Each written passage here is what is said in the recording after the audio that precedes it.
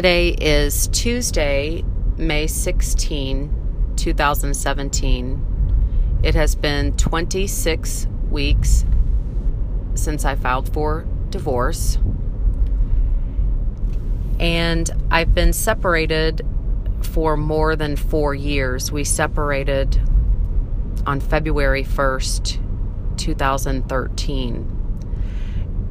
And I'm going to say it took every bit of that 4 years for me to finally feel comfortable in my new house. It always felt like such a transition place, like I was visiting somewhere. It didn't feel like my own house. And I've had that weird feeling before, back when I was younger and I would move around a lot. It's kind of weird. You wake up in the night and you're not really sure where you are. It takes you a second to look around and remember where you're sleeping. But I remember when I moved into my new house, and I'm very, very lucky. I have a wonderful little house. I call it my doll house. It's very nice. It's new. I bought it new. It's 2,300 square feet. So that's pretty big. It felt small at first because I moved from a 4,600 square foot house. Our house that we lived in the last 10 years together was in Round Rock, and it was 4,600 square feet, which is big. Too big, really. I'm not big on house cleaning, and so that was a lot of house to take care of, and I feel like it was always messy in some area. Of course, with 2 small children, it would feel that way. But I started looking for a house in November and December of 2012, and then I found this little neighborhood called Canyon Creek, and it was near the school where my kids were going to school. My kids were in private school for several years because I didn't like the middle school where we lived, but that's a whole other story. So I found this little house that was much closer to the school where they were attending, which was great because I had been driving them to and from school every single day, and on a toll road, and the tolls and the miles were really adding up, and doing that for many years in a row, it was a lot. So I was looking around their school, so I found my house on a little private street. My house is actually a condo, but it's not in the traditional sense because it's a freestanding structure, and it looks just like a regular house.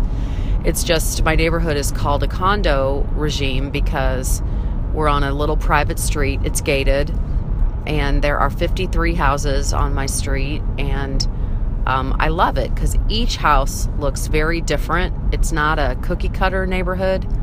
Each house looks very different, and they look like big giant houses that have been shrunk down. That's why I call it my doll house. So I found my little house, and I remember I went to Mike and I said, I found a house that I would like to buy, and it's very near the kids' school, and it's across the street from 7 miles of hiking and biking trails, so I think the kids would enjoy that. And it's also right down the street from a big park. And Mike, I can't remember if he even came over and looked at it. I think he looked at it once, and he was appalled by the price. And he pointed out to me that this house cost more than the house that we had purchased to live in together with our kids. And I said, yeah, but that was 10 years ago, and we weren't making as much, and we didn't have as much saved. And I was moving into the city of Austin, so we were in Round Rock, and you can get a bigger house for less. And I was moving into the city of Austin where our kids were going to school. And but the house payment itself wasn't any more than our other house payment. And I was still teaching piano lessons, and I was applying for jobs actively. I'm a certified teacher, so I was applying for some teaching jobs, and I started writing for the Austin American-Statesman, freelancing. Anyway, he was against it, but willing to go along with what I wanted. We knew we wanted to sell our house, our old house in Round Rock, because a lot of our neighbors had moved away, and the house was just so big, and Mike wanted a bigger garage, and we were just tired of being right there, and some of our neighbors we didn't care for. And anyway, we were ready to move. In fact, before we decided to separate, we had been looking at houses together to try to move out of our neighborhood, and Mike was determined that we should get a buyer for our house first before we bought a house. And I was like, look, we're passing up all these great houses that we love in these cool locations. Our house will sell. I knew our house would sell. It was big and beautiful and right across the street from the elementary school. I knew it would sell. But it was a big house. It was 5-bedroom, and he was worried about it selling. I was never worried about it selling, and it did eventually sell. But anyway, Mike did not want to carry 2 mortgages at the same time, and I was like, well, I think that's ridiculous. We can afford it. For a short time, it's no problem. But anyway, I picked out my house, and I set up the closing for February 1st, 2013. And originally, Mike was going to be at the closing because the house is in both of our names, and we're both on the loan and the title. But then it turned out that he had to be out of town. He was asked to go to some event or staff something. I'm pretty sure he was in New York City. I don't know why I think that, but so then it turned out that he was going to be gone on the day of the closing, and that kind of threw a wrench in our plans. And so I had to seek what's called a power of attorney, and Mike was very weary about doing this. He did not like the idea of giving me power of attorney, but it's possible to give a person power of attorney for just one particular transaction.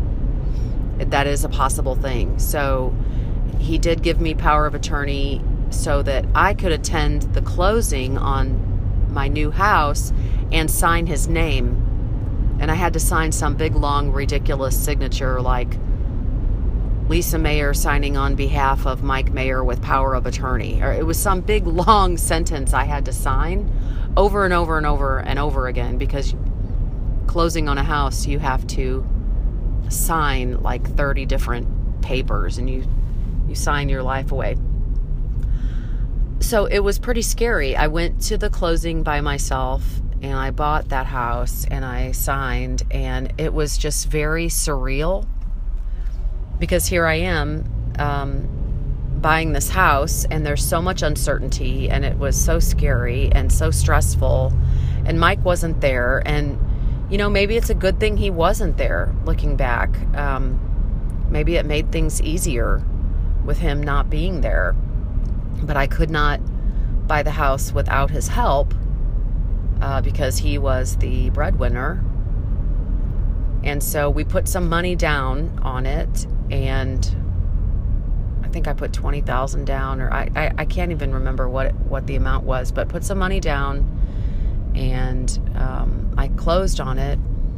And then the first thing I had to have moved into the house was my piano. I have a baby grand piano, and I had the movers coming that day just for the piano. I hired a piano moving company to do that. So I went back to our old house and got my piano ready, cleaned it up and cleaned it out. And the guys came, and they took the legs off my piano, and they flipped it on its side and wrapped it up, and it was really scary. But they took my piano, and then they moved it to my new house. So I went with them, and I was in my new house, and there was nothing in the house, absolutely not a stick of furniture, nothing except my piano.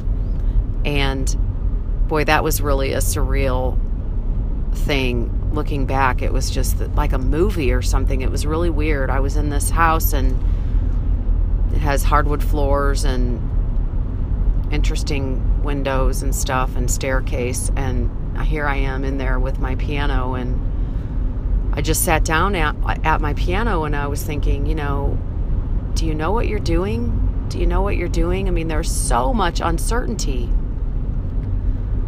I played my piano a little bit, and I felt really sad because what was happening, and I didn't know if I was doing the right thing, and it was really difficult. So then the next day, the movers came that I hired. I just hired some small local, place that has some guys, and I had already been packing, and the kids were excited. The kids were excited about it because they didn't know really what was going on. They were looking forward to having a new place, and they wanted to live closer to their school. And Mike and I did not tell them really what was going on. And I don't know if we did the right thing or the wrong thing. Sometimes I think we did the right thing, and then other times I think it was wrong. My therapist wanted me to tell them the truth, and I never could form the words and get them out of my mouth that I was leaving their dad or that we were separating. So Mike and I told them that we had bought this house and we were going to move closer to their school, and that Dad was going to continue living in our old house while he got it ready to sell. Mike wasn't ready to tell them either. We talked about it for a long time, and we didn't know what to do. We didn't know what to tell them, and it was awful. And I think back on it right now, and I get really sad because we tricked them. We tricked our kids, and we didn't tell them what we were doing. And I feel really bad about that because they were so innocent. And they didn't really know what was going on, and they had a lot of excitement around the new house. And maybe doing that made it easier on me. Maybe I was the coward. But I didn't know how to tell them, and I felt like a failure. We didn't know what to say. In fact, Mike and I sat down with them. We sat down with those kids with the intent to tell them. We sat them down in our old house with completely the intent to tell them. And we couldn't go through with it. It was weird. He would look at me and I would look at him, and we couldn't say it. And we would even laugh. I mean, laugh in the most tragic kind of way, like you laugh at your pitiful self. And we said, let's wait. I guess it was pain avoidance. I don't know. And here I am always talking about how you should be honest and communicate, and I couldn't even do it myself at this point. So the kids, I had shown them the house once before we bought it, and they loved it. They ran around, they picked their rooms upstairs, they loved the backyard, and I showed them the park nearby, and I told them that there was hiking trails and stuff, and they actually wanted to bring their friends Sam and Allie over to see it, and we did. And they were like, wow, we love it, and it was a lot smaller. And I remember my son said, well, Mom, where is all of Dad's car stuff going to go? There's not enough room in the garage. And I just remember feeling like the most pathetic human being on the planet because I was lying. And I said, oh, I guess he'll have to get rid of some stuff, or, it's okay, or I don't even remember what I said, but I just remembered feeling like a really shitty person. because I didn't want to tell my son what was happening, and they would have been very upset. It would have made the whole thing a lot more traumatic, I think. I mean, I can't really beat myself up over it and lament it forever because it's done. But, you know, they were so innocent, and they didn't know what was happening. I mean, maybe Tori had an inkling, but my therapist advised me against doing it that way, and I did it anyway. So, I don't know, maybe I fucked them up for life for it. I mean, they sure have some problems today, but I don't know, maybe those are regular teenage problems. I don't know, but we moved in, and it was very exciting for them, and they loved it, and they set up their bedrooms and did all that stuff. And I remember right after we moved in, Mike came over a lot to help unpack and do stuff. He did refuse to help me hang anything. He said, I'm not hanging a single picture. I'm not helping you put up anything or do anything. And I understand. He said, I did enough of that shit when I was married to you. And I was like, okay, you know, whatever. He didn't want to hang anything, and that's fine. I was on my own, and I was beginning to learn, you know, what that meant. But the kids were excited, and anyway, one time Mike came over, and we packed a picnic, and we walked to the hiking trails across the street. They're right down the street, actually, and there's an oak tree in the woods there, and it is huge. It is the biggest oak tree you've ever seen. It's gigantic. It's like bigger than a giant house, and the branches are really low to the ground. I mean, they're like at your knee height. They're very low. Some of them are, you know, really tall and up high, but this tree is just magnificent, and we call it the twisty old oak. And we packed a picnic, and we went down to this tree, and we actually sat in the tree and had a picnic, me and Mike and the kids. And I think we were just really trying to be close to them, and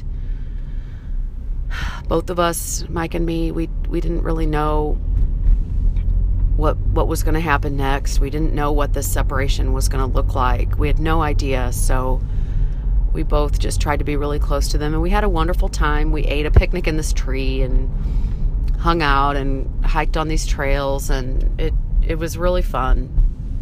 And like I said, Mike came over a lot. You know, he was there a lot, and he continued to live in our old house, which slowly became more and more and more empty. And I think he went a little crazy there. I know he did. He said he did. He was really in a dark, dark place, because you have to, you know, put yourself in his shoes. His wife and his children had moved out, and we had taken a lot of junk to Goodwill. I think he had sold some stuff. We were throwing a lot of stuff away, just cleaning out the house and trying to get it ready. And Mike spent day and night there trying to get it ready to sell. He was painting the rooms and repairing things, and he spent a lot of time there by himself. Now, my kids did still go back and spend some nights there. On the weekends, they would go there and help their dad, and they enjoyed that. And they could also see some friends from the neighborhood, and they helped Mike paint, and they would play video games and stuff like that. And Mike and I had plenty of dishes and silverware and kitchen stuff that, you know, I had taken some of it and left some of it. And, you know, Mike was getting that house ready for sale, and he was desperate to get out of it because he said it was very hard. He was in a very dark place. And the good news is that he found a house that he just absolutely fell in love with. And it's funny, our houses could not be more opposite.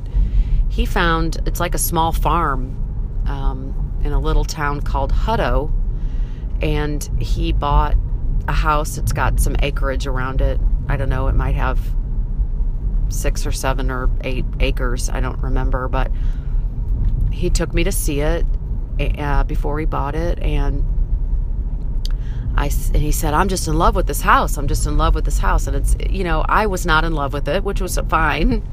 It was built in 1982 and nothing had ever been changed, it looked like to me, since 1982. But it had huge trees and big, beautiful pasture and a barn and a chicken coop. And he wanted our daughter to be able to raise chickens, which has been her life dream. And I just remember Mike said, I don't know why I love this house so much. I don't know why I love it so much. And I said, I know why you love it. I can tell you. It looks exactly like Illinois. It looks exactly like Illinois, where we grew up. The house was the ranch style like you see all over Illinois, and the big tall trees. It didn't have the desert trees that you see all over Austin, the twisty oak trees. It had these big tall pecan trees, and it looked like Illinois. It looked just like where the area where we both grew up. And he said, you're right. That must be why I love it so much. It does. It looks just like Illinois. And he said, and I just feel really at home. So that was us buying our 2 separate houses. And we ended up, for several months, paying mortgages on 3 houses. Mine, our old one, and his. And it was funny because we talked about that. We went from 1 mortgage to 3, and Mike said, wow, I guess we could have afforded to buy a house, and move into it. And I said, yeah, that could have changed the course of everything.